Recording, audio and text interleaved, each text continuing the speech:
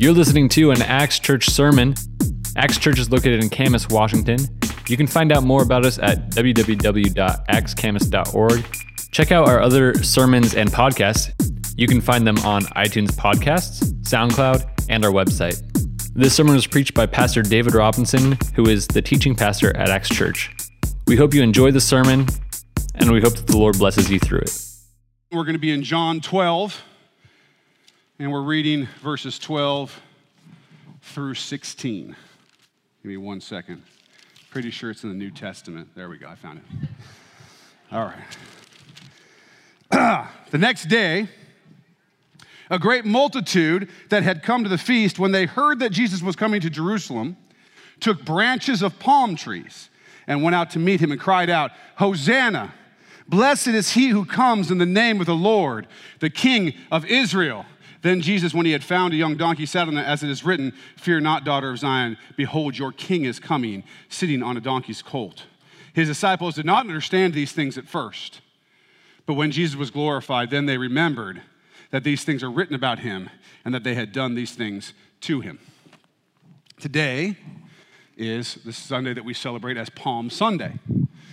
Palm Sunday, and the reason we call it Palm Sunday is because of those palm branches that we just read about that people took and laid in front of Jesus as he rode in to Jerusalem at the beginning of Holy Week, and the people were praising him, right? This is a day that had been prophesied for hundreds of years. For anyone who wanted to look at it, they actually could have done the math, and I talked through that. I think last year in Palm Sunday I did that. If you want to go back and watch that sermon from last year, I talk a lot about the prophetic part of this, right? This had been prophesied. They knew it was going to happen, right? The King of Kings was coming in. This was a glorious day, and all these people were crowding around, and they're yelling out, "Hosanna!" which means save us or Savior. They're hailing him as the Savior. They saw Jesus as their Savior. But by the end of the week, some of them would be yelling, "Crucify him." The same people who had been yelling, "Save us," or "Savior," were yelling, "Crucify him." Now, how does that happen? Maybe the kind of saving that they wanted was not the kind of saving that Jesus was bringing. Maybe they didn't get what they wanted. Maybe it wasn't about Jesus. Maybe it was about them. Listen, when I was young, I wanted a lot of things. I wanted to be an astronaut when I was young, but I realized that I was afraid of heights, and so that wasn't going to work out. I wanted to be a rock star. Those of you who have seen me lead worship know that was never going to happen. When I was in kindergarten, I actually wanted to be a preacher. That was the one time. My dad was a preacher, and so I remember they asked, draw a picture of what you want to be. I'm an amazing artist, for those of you who have ever seen me draw or seen my handwriting. It's really quite something. But I drew a picture of myself preaching. Like I wanted to be a preacher, I think probably because that's what my dad was at the time. I wanted to be a lawyer, which did happen. Not always the best things that we want come to be, but I wanted to be wealthy. I wanted to play in the NFL. I wanted all kinds of stuff, okay? Things that I wanted. But here's the thing. I wanted a lot, but the reason that I wanted each one of these things when I was younger, when I was growing up, was because I wanted happiness.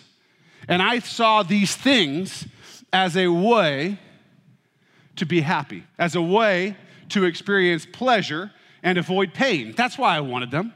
I didn't necessarily want them for themselves, but for what they could bring to me, right? For the happiness that they could provide.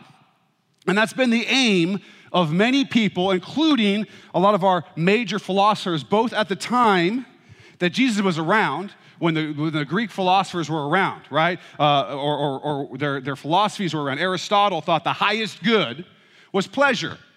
Epicurus, the good was pleasure, pain was evil.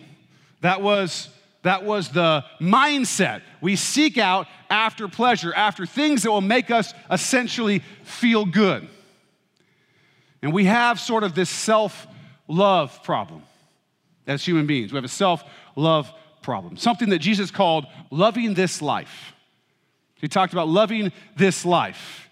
Jesus talked about finding life, trying to find life, or loving life, right? Chasing after life, loving this life. And then he talked about taking up your cross, hating this life, dying to yourself, losing this life. And of those two things, the loving this life, the chasing this life, and so on, and the losing this life, and the dying to this life, and that kind of thing. One of them was good, and one of them was evil. One of them actually led to eternal life and peace and hope, and one of them led ultimately to pain and death and disappointment. Loving this life, seeking after this life, the self-love, the pleasure-seeking, all of that, trying to get there on your own is death. And yet losing your life, denying yourself, and giving up yourself to God was life. This was a message that we were sending, which is the opposite. It was a flipping upside down of the way that basically everybody had been looking at the world forever. Forever. Solomon, the king of Israel, this was the son of David. Remember David and Goliath? He had the sling and threw the stone and killed the big guy. His son, Solomon, was a king. And he wrote a book called Ecclesiastes. And in the second chapter, verse 1, it says this: I said in my heart, come now, I will test you with mirth. Therefore enjoy pleasure. But surely this was also vanity. It says in chapter 5, verse 10, he who loves silver will not be satisfied with silver, nor he who loves abundance with increase. This also is vanity. Solomon tried riches. This guy was the richest guy probably that's ever lived. There's probably not anybody who was more wealthy than Solomon. At the time that he was reigning, like silver and precious stones and stuff they were so common that they were almost valueless. He had so much stuff. And he tried riches and pleasure and working hard to try to gain stuff and so on, and found that trying to be satisfied by all of these things was vanity. It was in vain. It was worthless. It was like he says, it's like trying to catch the wind in your hands. As the wind's coming by and you go, hey, I got it. Hey, there it is, right? You're not going to be able to do that. That's what he said. All of these things were like it's vanity. It's in vain. When we try to go our own way and chase after the things that we think we want, we come up empty-handed, like trying to catch the wind in our hands. At the end of the book of Ecclesiastes, Solomon sums it up. He says this in chapter 12, verses 13 and 14. Let us hear the conclusion of the whole matter. Fear God and keep his commandments, for this is man's all.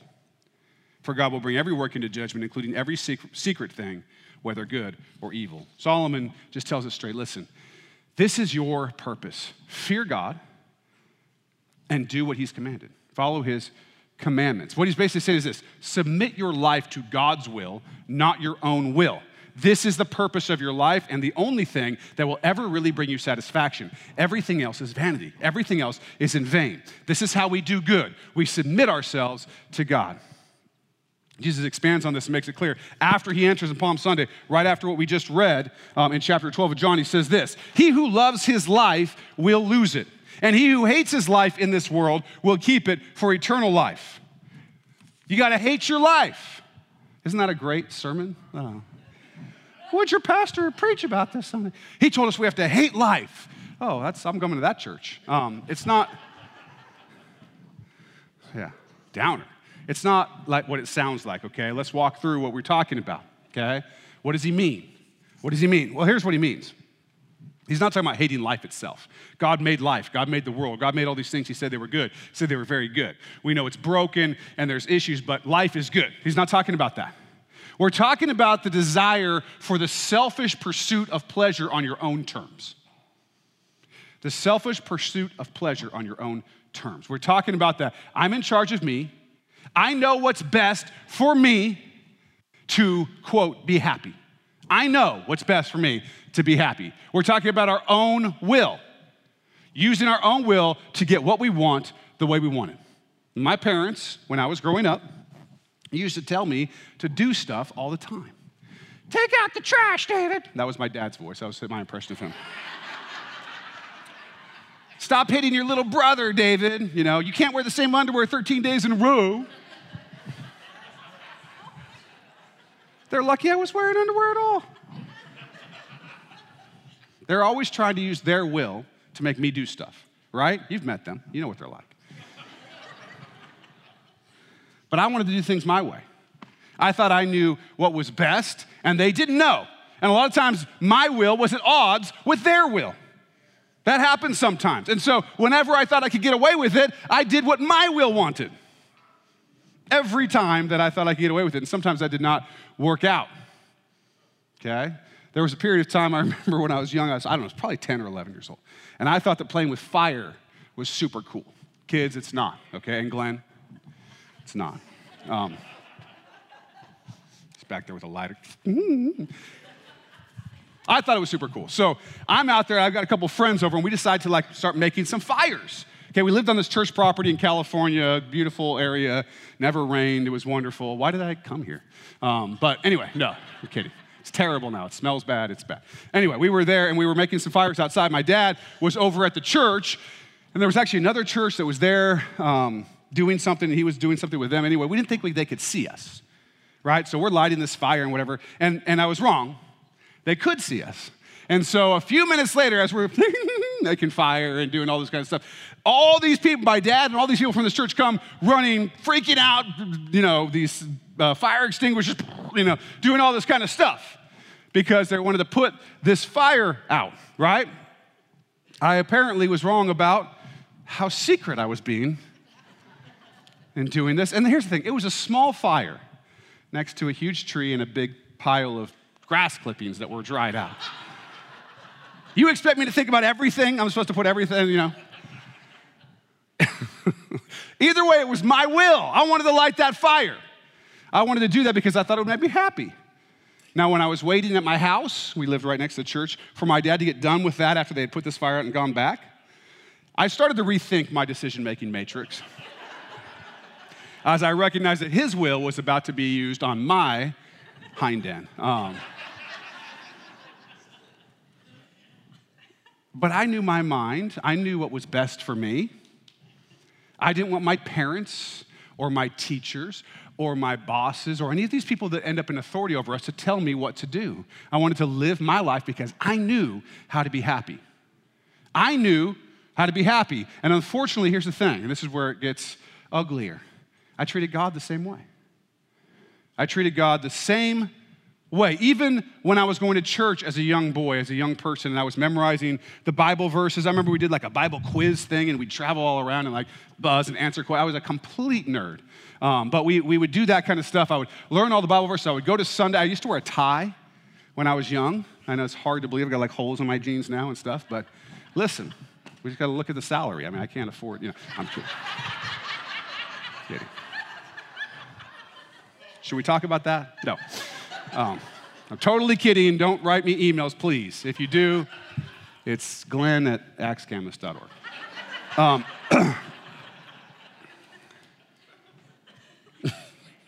I was going to church, and I would say I love God, and I would do what He said. But here's the thing that was kind of weird about it. Whenever my will and what was in the Bible and here were the same, I was all about that, and I'd tell you about it.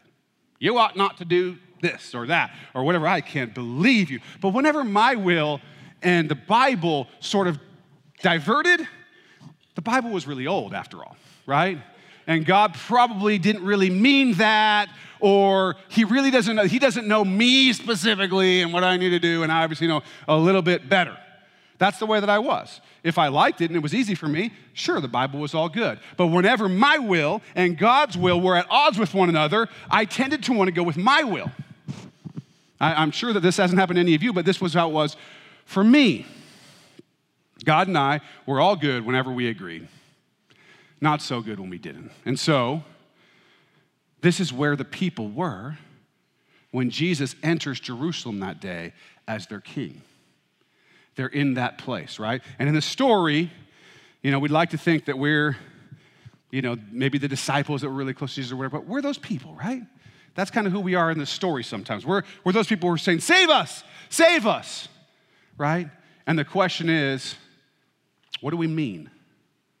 What do we mean when we say, save us? They wanted Jesus to be king, but they actually didn't want it so much for His sake and for loving God, and so God could be glorified, and so the Son of God could be glorified, but they really wanted it more for their sake. They were saying, Hosanna. They were saying, save us, Savior. But what they were asking to be saved from was not the thing that Jesus was coming to save them from. They were asking to be saved from their present difficulties, the things that were keeping them, that they saw as between them and happiness.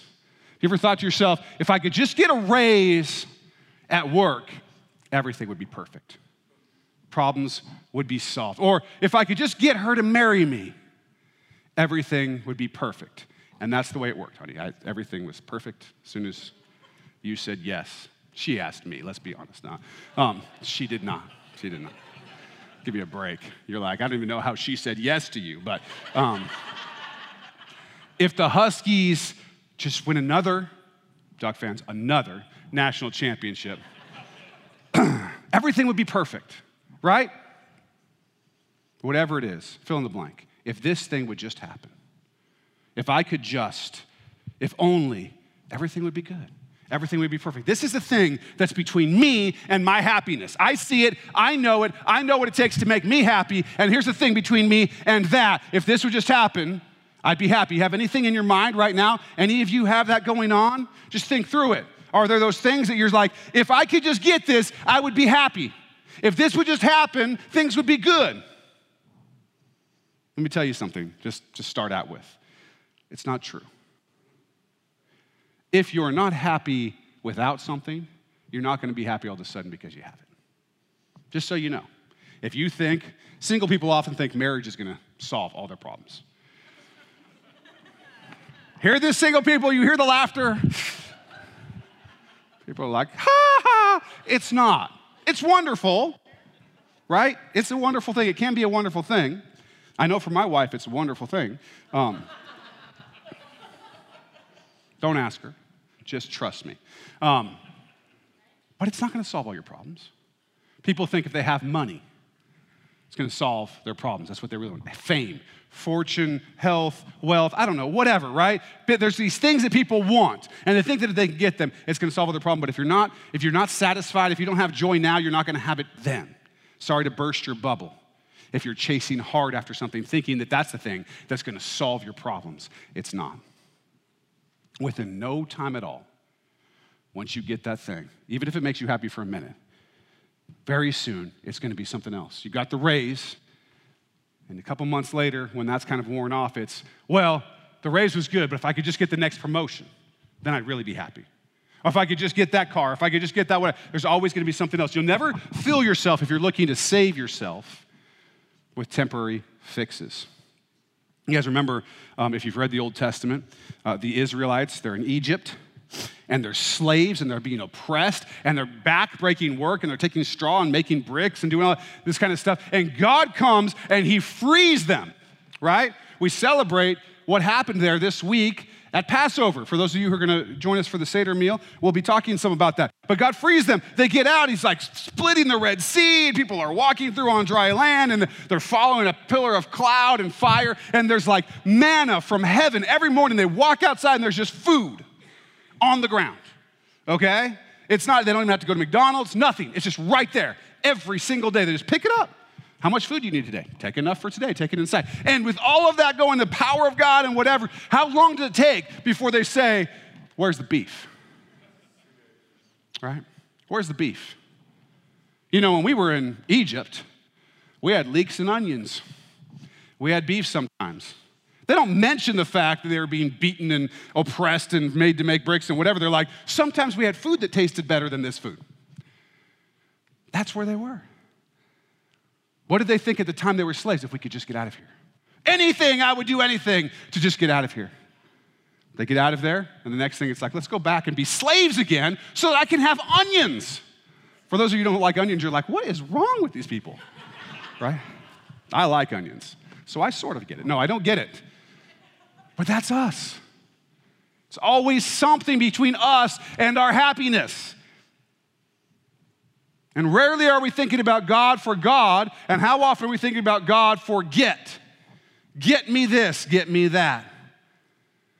Sure, we can dress it up in very holy sounding terms, but I think we know what's going on. And meanwhile, I think that's the heart of some of these people putting palm branches in front of the king.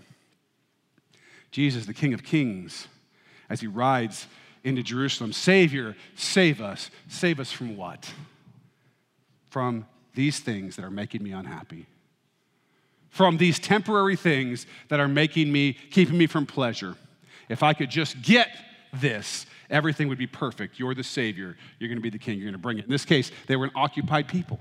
If you know the history, the Romans were occupying that area of Judea, okay? And so the people who were there, generally occupied people don't like having an occupying force there. It's just one of those things we don't like. And so what they really wanted was Jesus to solve the temporary problem by riding into Jerusalem and going like Iron Man or whatever, just superhero guy, like kicking out all the Romans and making the nation of Israel the most powerful nation, right? God's chosen people, they're ready to come into their own. And they see him as that, right? They're looking for him to solve that temporary problem by ousting the Romans, by giving them right now, today, basically a certain amount of pleasure. Because what is that? At the end of the day, it's just something they see as something that will make their life better. They're in control instead of somebody else and so on. It was about loving their lives. It was about loving their lives. It was about seeking their lives. But Jesus was coming into Jerusalem for an eternal purpose with an eternal plan. And they couldn't see it, and they didn't like it. See, the Roman Empire's long gone. Long, long, long gone. A couple thousand years. But we're still talking about Jesus today in this room and in hundreds, thousands, if not millions of other rooms around the world. Because what he was doing had a lot more power than simply moving the Romans out of Israel at a certain time in a certain place. But they didn't see that, right? Jesus was coming to Jerusalem to die. This was the beginning of his death, not the beginning of his kingdom, of his throne, of his temporary earthly throne. That's not what it was about. Jesus was coming to Jerusalem not to do his own will, not to do what he thought made him happy. And very few people think that it would make them happy to die on a cross. He wasn't there to do his own will. He was there to do the will of the Father and to lay down his life for you. That's what he was there to do. This is what Jesus says after telling us that he who loses his life will find it, and he who hates his life will keep it, and that type of thing. After that, he says this. He says, remember, he's just coming to Jerusalem and all that kind of stuff. He says, now my soul is troubled. And what shall I say? Father, save me from this hour?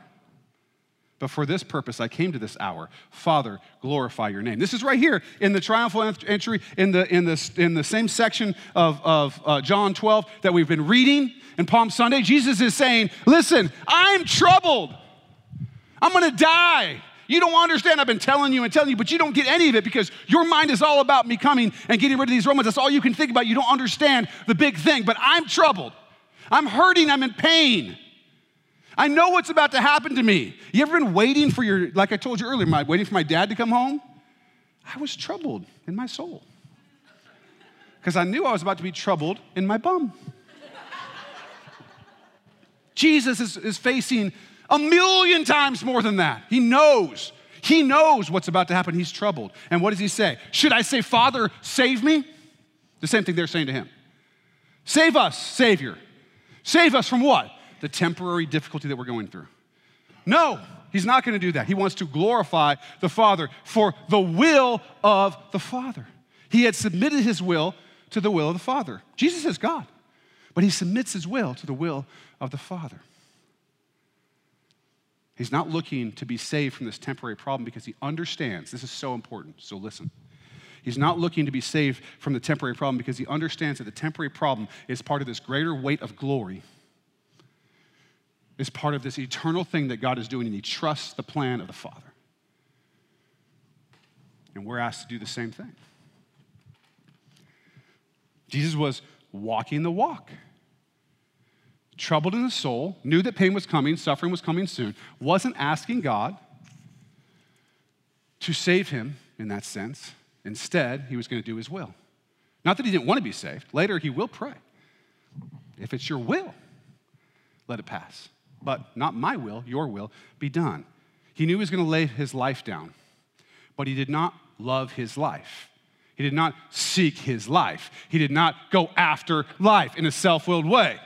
Instead, he hated his life in comparison to God. He was willing to lose his life to submit to the Father. He was willing to do his will, the Father's will. What greater testimony of following and trusting the will of God the Father do we have than Jesus being willing to lay his life down? Because that was the Father's will. And Jesus' action in laying his own life down for the Father's will makes it so powerful when he makes these statements, like in Luke 17:33, where he says, whoever seeks to save his life will lose it, and whoever loses his life will preserve it. That has real meaning because that's what he did. That's what he did. The people wanted Jesus to beat the Romans. You might want that new house, that new car. You want your husband to stop being a jerk, right? You want whatever it is. Maybe it's you're sick. You want to be healthy. Whatever it is. And there's nothing wrong with wanting certain things. But Jesus did not come to save us from the lack of pleasure or the suffering that might come from living in a broken world. That's not primarily why he came. He came to save you from your sin. He came to save me from my sin. A much bigger deal. He came to give us eternal life. He didn't come so we could have all the things that we think will make us happy. That's not what it's about. I know that there are people out there who want to use Jesus as a genie to solve the problems of the temporary world, but they're just in the same line, that long line of people, some of whom were laying down branches in front of his feet, in front of that colt that he's riding on, who are saying, save us, but what they really mean is save us from our temporary troubles. Functionally save us so we can be happy all the time. If I got all the things that I wanted in life, all the things that I ever thought in my own will would be good, I'd be in very big trouble right now. I certainly wouldn't be here. What we want is usually not even often not, usually not the best plan because we can't see enough, but God can. God has preserved my life in many ways by keeping me from things that I wanted, by not saving me from things that I thought I wanted saving from, by letting me go through those things and by giving me other things. His will has been good. God has preserved my life to do his will because seeking my own life has only ever brought despair and dissatisfaction. I can just attest to that. That's my testimony. When I sought my own life, when I went after my own life, my own will, all that ever happened was dissatisfaction. And seeking the Father's will has always brought joy, even when there was suffering attached. I've always had joy when I know I'm in the Father's will. There's nothing like knowing that you're in the Father's will. I've always had joy, even when suffering was attached. There was joy. Palm Sunday is this day where if we look at it, we can see this is bringing out the distinction between your will, between my will, our will, and God's will. You have the people who are putting palm branches down saying, save us, but it's all about their own will. And probably a much smaller number who actually are saying, no, this is about God. This is about glorifying him. This is about loving him. Most people just wanted a savior from their temporary unhappiness.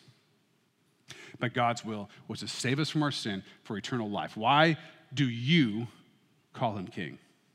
That's what you have to answer today. Because certainly all of us, right? We'd all grab the palm branches. We'd all grab the palm branches and lay him down. But why do you call him king? Why do we call him king? I mean, let's be honest. Are there not 100 churches right just in this town where they were playing music, just like we were earlier, and there are people, even people who are like, they may even be saying Hosanna in the songs. It's Palm Sunday after all. And they might be raising their hands and they'd be happy. And if Jesus rode out, we'd all go out and put the palm branches down. The question that you have to ask yourself, because that's who they were too. They were coming. They were religious people. They were saying the king's coming into town. They would have sung and been like, Hosanna, the whole thing. They were doing that. And a week later, some of them were saying, crucify him. So who are we? Why are we calling him king? This is a real question for me and for you. I'm preaching to myself here. We got to ask ourselves, why are we calling Jesus king? Is Jesus the King of Kings because he's going to solve your temporary problems? Because if that's the case, and listen very closely, if the truth is when you search your heart that you're following Jesus primarily Primarily not for him and for love and to be forgiven for your sins and just out of this intense love for God that has come because he died for you, but you're serving him or you're calling him king because you have an expectation that he's going to solve your problems, then within the week you could be yelling, crucify him. That could be you. Let's be honest, we've seen it before. How many people have we seen? How many of us have been there and done this where we're following God and something bad happens and it's tough? And we either walk away, we may not yell crucify him, but we ain't in church, right? We're mad at him or wherever we are. This is the nature of it. Part of growing in the Lord is going from that place of I follow him so he can give to me, to that place of I follow him because I love him, because I trust his will no matter what happens. That's a difficult place to get. If you follow Jesus because of who he is, because you believe the Father's will is the best will for you, because you believe that he will work all things together for good for those who love him, for those who are called according to his purpose, then that's the real deal. But if you're following him so he can save you from your personal temporary discomfort, you got a problem. Jesus is saving us from our sin and separation from God, a much more significant thing and an eternal thing. Now, if you're wondering which one is you, your life will tell the story. Just look at it. I think every one of us has a little bit of both, not a lot. Listen to what Jesus tells us in Luke 14:27. And whoever does not bear his cross and come after me cannot be my disciple. Cannot be my disciple. If we are true disciples of Jesus Christ, we are bearing our cross. We're bearing our cross. What does the cross represent? Death. Right? Another place, it's bear your cross daily. Get up and die. What? Death to what? Death to ourself and our self-love and our selfishness. Death to our desires to be in charge instead of having God be in charge. Right? Death to trusting ourselves to know our own good, and instead life to trusting God that he knows what's best for our good. This is what it means to be a Christ follower, and this is what it looks like to be a Christ follower. He says right here, you cannot be my disciple if you don't do this. You cannot be my disciple if what you're really chasing is life, because the first thing my disciples do is bear their cross, representing death. If the thing that you really want is for God to come and make things better, and that's it. That's not discipleship. That's a lamp that you're rubbing. That's genie Jesus. And genie Jesus doesn't exist. No offense, genie. David. Different kind of genie. I realized I was saying it, genie Jesus. Well, I don't. Anyway, that's not who Jesus is. That's not who he is. It's death to self. It's death to self. That's what it means to be a Christ follower. Now, you look at your life, you look at your bank account, you look at how you're spending your time, and ask yourself, am I doing my will or the will of the Father? It's very simple. I can tell you right now, if there's a test and I'm looking at my life, am I doing my will or the Father's will? There's a lot of places where I'm gonna have to check the my will box. And those are things that God's working with me on. You gotta ask him what he's working with you on. But you have to have the mindset that you wanna be there. His will, not your will. A disciple has got to look like the one who's being followed. The disciple has to look like the master. Jesus is the master. Our life should look like Jesus' life. That means we do not run from temporary pain when God calls us to face it. It means we do not use our own judgment when God has given us clear commands. So all that stuff that I used to do when God and I disagreed, the Bible said something different than what I thought, and I substitute my own judgment and explain how, whatever, and as you get older, you get more fancy with it. And you start saying, well, I think what God was really saying, if we take it in context and we look at we try to find some way to interpret Scripture. And you can go online and find plenty of this. Go look at Reddit or go look at, frankly, any website that's trying to say something different than what the text of the Bible clearly says. People do this at a very high level. People confuse themselves at a very high level. They allow themselves to interpret Scripture differently. All of it is an attempt to have their will be substituted for God's will. All of it is that attempt. We don't get to do that. We don't get to use our own judgment. That's not what Jesus did. Jesus said, I'm here to do the will of the Father. He was an example for us. It means that we realize that all of this, dying to ourselves, living in the Father's will, is only possible with the power of the Holy Spirit. Got to have the Holy Spirit. You ever wonder why I do this? I don't mean, do you ever wonder why anyone ever let me become a pastor? We all wonder that. I mean, why I do it in general. Like, why this instead of something else? Here's why. It's really simple. I walked my own way, in my own will, in my own judgment for a long time. I sought my own pleasure, and I had convinced myself that I had it figured out. And it's not like I was waking up in the morning, twisting my mustache, and thinking about what evil I could do. If you would have asked me, I would have told you I was a very unselfish person, even though I was totally selfish. I would have told you I cared a lot about other people, even though I pretty much only cared about myself. But that's not what I thought. I thought I was a pretty decent guy. I was pretty good. I mean, especially compared to so-and-so, right? Eventually that so-and-so got, the comparison had to get worse and worse, right? But that was, especially compared to so-and-so. Lived my own life, my own will. And in that, God showed me over time that lifestyle was only leading to death and pain and suffering and dissatisfaction. And he broke me over it. I realized my sin and my folly and my shame. And when that happened, I ran to God and I held on tight, and I don't ever want to let go. I don't ever want to let go. I am humbled and honored that God has called me to serve him in life. Now, he happened to call me to serve as a pastor, but that actually doesn't.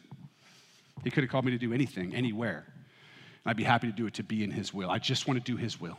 Because here's the thing, folks. If you haven't seen this, let me tell you my own story. He has shown and proven to me time and time again over time that his will is good and mine is a joke. He has shown me over and over and over that his wisdom is wise and mine is foolish. And here's the thing. I always think I know what's right. I've always got an answer, right? Right or wrong, I'm never in doubt. I've always got an answer. But he's proven to me that his will is good, and so I want to be in it.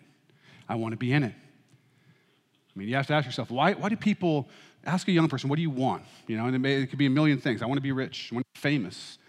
Oftentimes I want to be adored. Go on your social media, and you'll see that there are some people who seem to really, really, really thrive on adoration.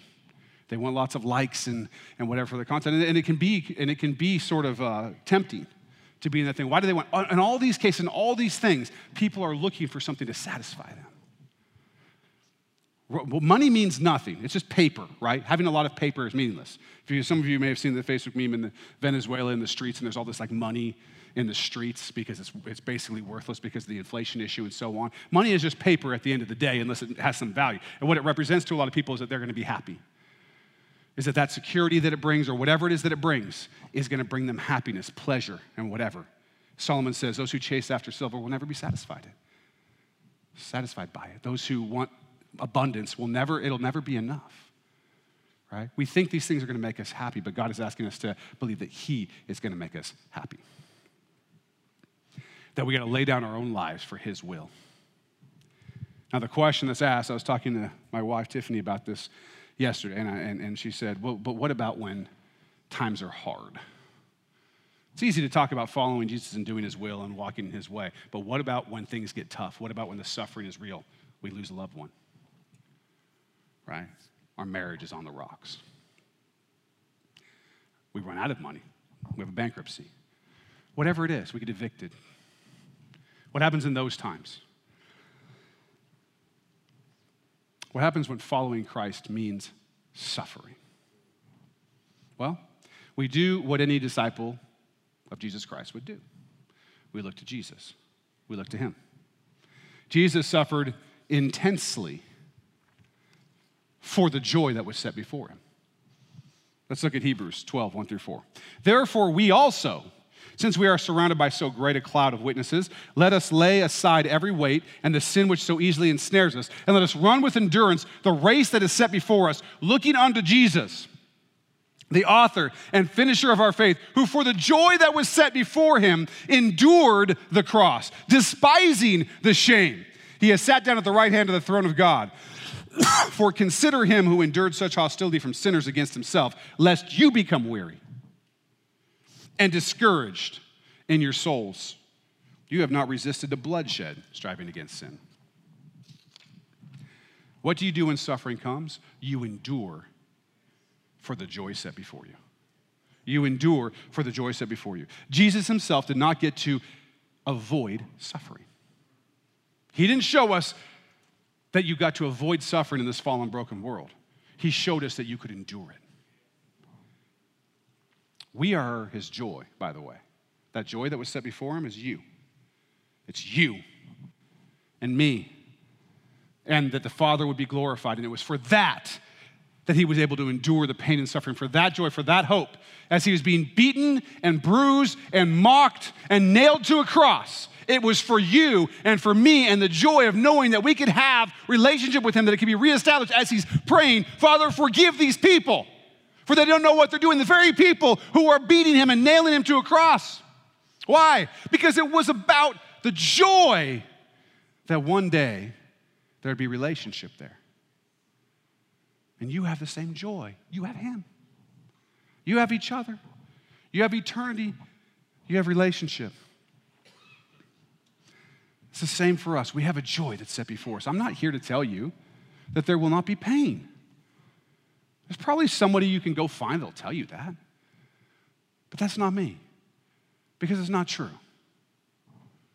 I'm here to tell you, not that there's no pain, but that every tear will be wiped away.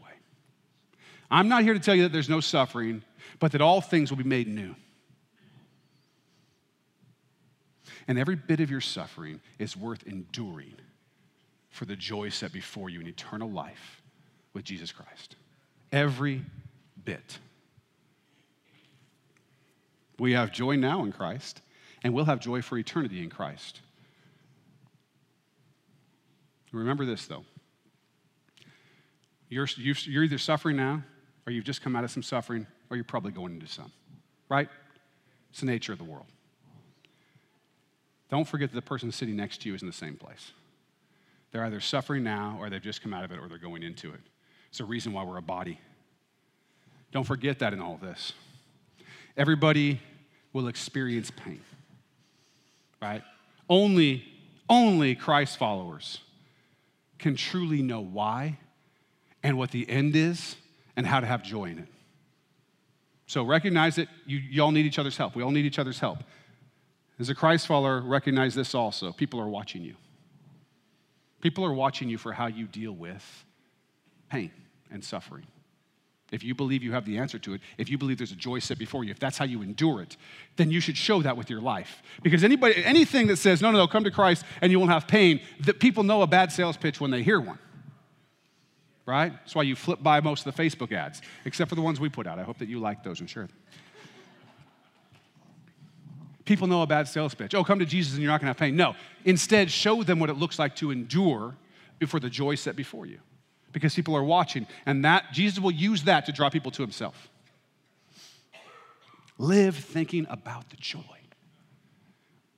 The joy. Live in the joy. Remember that when we lose our life for Jesus' sake, we gain. To die is gain. We trade that which is perishing for that which is eternal. We trade that which we cannot sustain for that which God will sustain eternally. We trade loneliness for relationship with God. We trade sadness for joy. Remember there's a parable about a guy who finds this treasure and he goes and buries it in the field and he goes, takes everything he has and sells it so he can buy the field that's got the treasure in it. You know that? You ever had something you just loved like that? When we had Corey, our first child, I remember contractions and all that good stuff. I didn't have to deal with any of that. My wife dealt with all that. Started one night. Corey was born the next night. So by the time she was born, and we cleaned her up and got her to stop crying, for goodness sakes. She actually was really good. She knew. I was tired, and I went home. I was like, okay, everything's good. We're all good. I left Tiffany there, and Corey went home. I was home for like a half hour. I was like, I got to go back. It's my baby. This is my daughter. There's joy in it. I wanted to be where she was. Y'all ever, when you met your spouse, or you were dating them or whatever, you remember those times when you just wanted to be where they were? You just wanted to be in the same place. You had joy, right? Whether it's your children, whether it's your spouse, look, whether it's the, brand new baseball card that you got or whatever that thing is that you have, that when you have certain things, you have joy. Even when you're not around them, you have joy knowing you're going to get to them. It's a weak comparison to the joy that we have in knowing that we're going to be with Christ, and knowing that we're going to be with every Christ follower ever, and knowing that we're going to have amazing things to do. But I'm just trying to give you an idea. When there's joy in something, your spouse, your children, whatever, it not only makes things amazing when you come home and get to be in the midst of the joy, but it actually takes everything else and gives color to that part of life too. Because you have that joy that's set before you. I know what's happening when I go home today. That vacation, when the Cooks went to Disney World. Yes, they're going to clap for that, okay. Glenn just wanted to see Mickey. Got an autograph, took pictures with him. I think they had to ask him to leave, but but they went. They went, right? And there was joy, not so much in Glenn, but in Julie. For like 3 weeks before, I think she was about this high off the ground. She's like, Disney princesses. You're right? Whatever. Look, it's a sickness. But listen, knowing it was coming, it was a joy that was set before her, made everything else easier to deal with. You're at work and that person's being a jerk and you're like, they're a real jerk, but I'm going to Disney in a week. It's the same way here, only 1,000,000 times more. I got to deal with this, but I got Jesus. I got to deal with this, but eternity is coming. And all things are going to be made new, and all things are going to work together for good, and I have that joy inside my heart. I have that coming. Right? We are not, as Christians, in a place to avoid pain. Christianity is not the antidote to pain. Christianity has the answer for pain. You need to understand the difference. We're not here because you're going to avoid all pain. But you're the only ones who can truly have an abiding joy deep inside you that passes understanding. Why does it pass understanding? Because nobody understands how you could have joy when you're in pain. It passes understanding. Only Christians have this. Only Christians are not self-deluded who have this because they know who they've believed in and they're persuaded that he's able to keep that which I've committed unto him against that day. We know what's happening. We know where we're going. We know the end of the story. And so we can deal with a little bit of temporal pain that will be nothing in the scope of eternity. We don't want to be those putting branches down in front of Jesus one day and saying, save me, but really saying, save me from my own pain. It's just not who we want to be. We want to be the people putting branches down in front of Jesus saying, you are the king. I'll go through whatever. I'll follow you. I'll carry my own cross. I'll be like you. I'll suffer where I need to suffer because the joy is set before me. Now don't get me wrong, because I don't want this to be sort of a downer where you're like, well, it sounds like I'm in, I guess. I mean, I'm already in. I came to church today. I guess I have to do this. It's just suffering the rest of my life. Wish I never would have filled out that dang connection card. They're going to send that to God, and he's going to be like, suffer. It's not how it works. It's kind of like that, but that's not exactly how it works. We just pray that you'll suffer. It's a different thing altogether. No, listen. My life is good. I enjoy it. I love it. God wants you to love it. I'm not saying that life is pain all of the time. Life is amazing. The world that God made is good. You guys are good. I love being here with you. You should love being with each other. Most of what we do, we should be relatively happy. Okay? But I'm not talking about happiness. I'm talking about joy right now. I'm talking about the thing that in those times when life is not good is sustaining you through. That is what these people did not have when they started yelling, crucify him. They were upset because of the temporary happiness was what they were expecting, and when they didn't get it, Jesus was just another functional savior that didn't do his job for them, instead of recognizing that he was the true savior of the world. What do we recognize? That's what we got to ask ourselves today. I'm not telling you you're going to have to sit here and suffer all the time. It's not my point. I don't live my life in constant suffering. But when I do suffer, I have an answer. When I do suffer, I have a hope before me. I can still have a joy in my salvation, in my brothers and sisters in Christ. That's all I'm saying. I'm just saying, why is Jesus your king?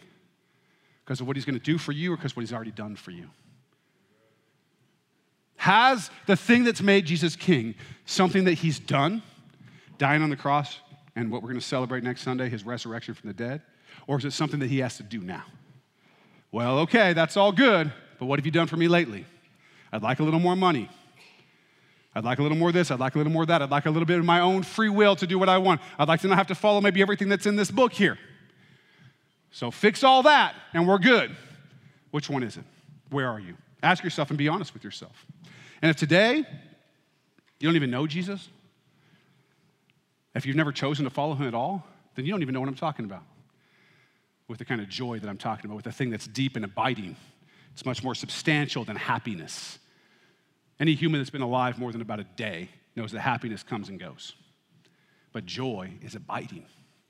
It stays with you. If you want that, you can make that commitment today. You can have that present and that future joy in Jesus Christ now. And ask yourself, have I chosen to follow Christ? Does my life look like what Pastor David's talking about? Has Jesus become my king because he died for my sins? Because he's God, because he's amazing, because he created the world, because he created me, because he made everything, because he's good? Or is it because of what I've kind of been thinking he would do for me? Was this a quid pro quo? Was this I give something, you give something? Or was this you've already done everything and I submit my life to you? Does my life look like I follow the will of God or not? If the answer to those things is no, it's not, I haven't followed for that purpose, then today is the day either to come to Jesus for the first time or to recommit yourself to living in his will. Because if you don't do that, it's just too easy to fall away. It's too easy to yell, crucify him when things don't go well. And I don't know many Christians who haven't been in that situation, including me, where you move away because you don't get what you want. Let's ask ourselves, is that where we are? And if it is, let's get back in his will.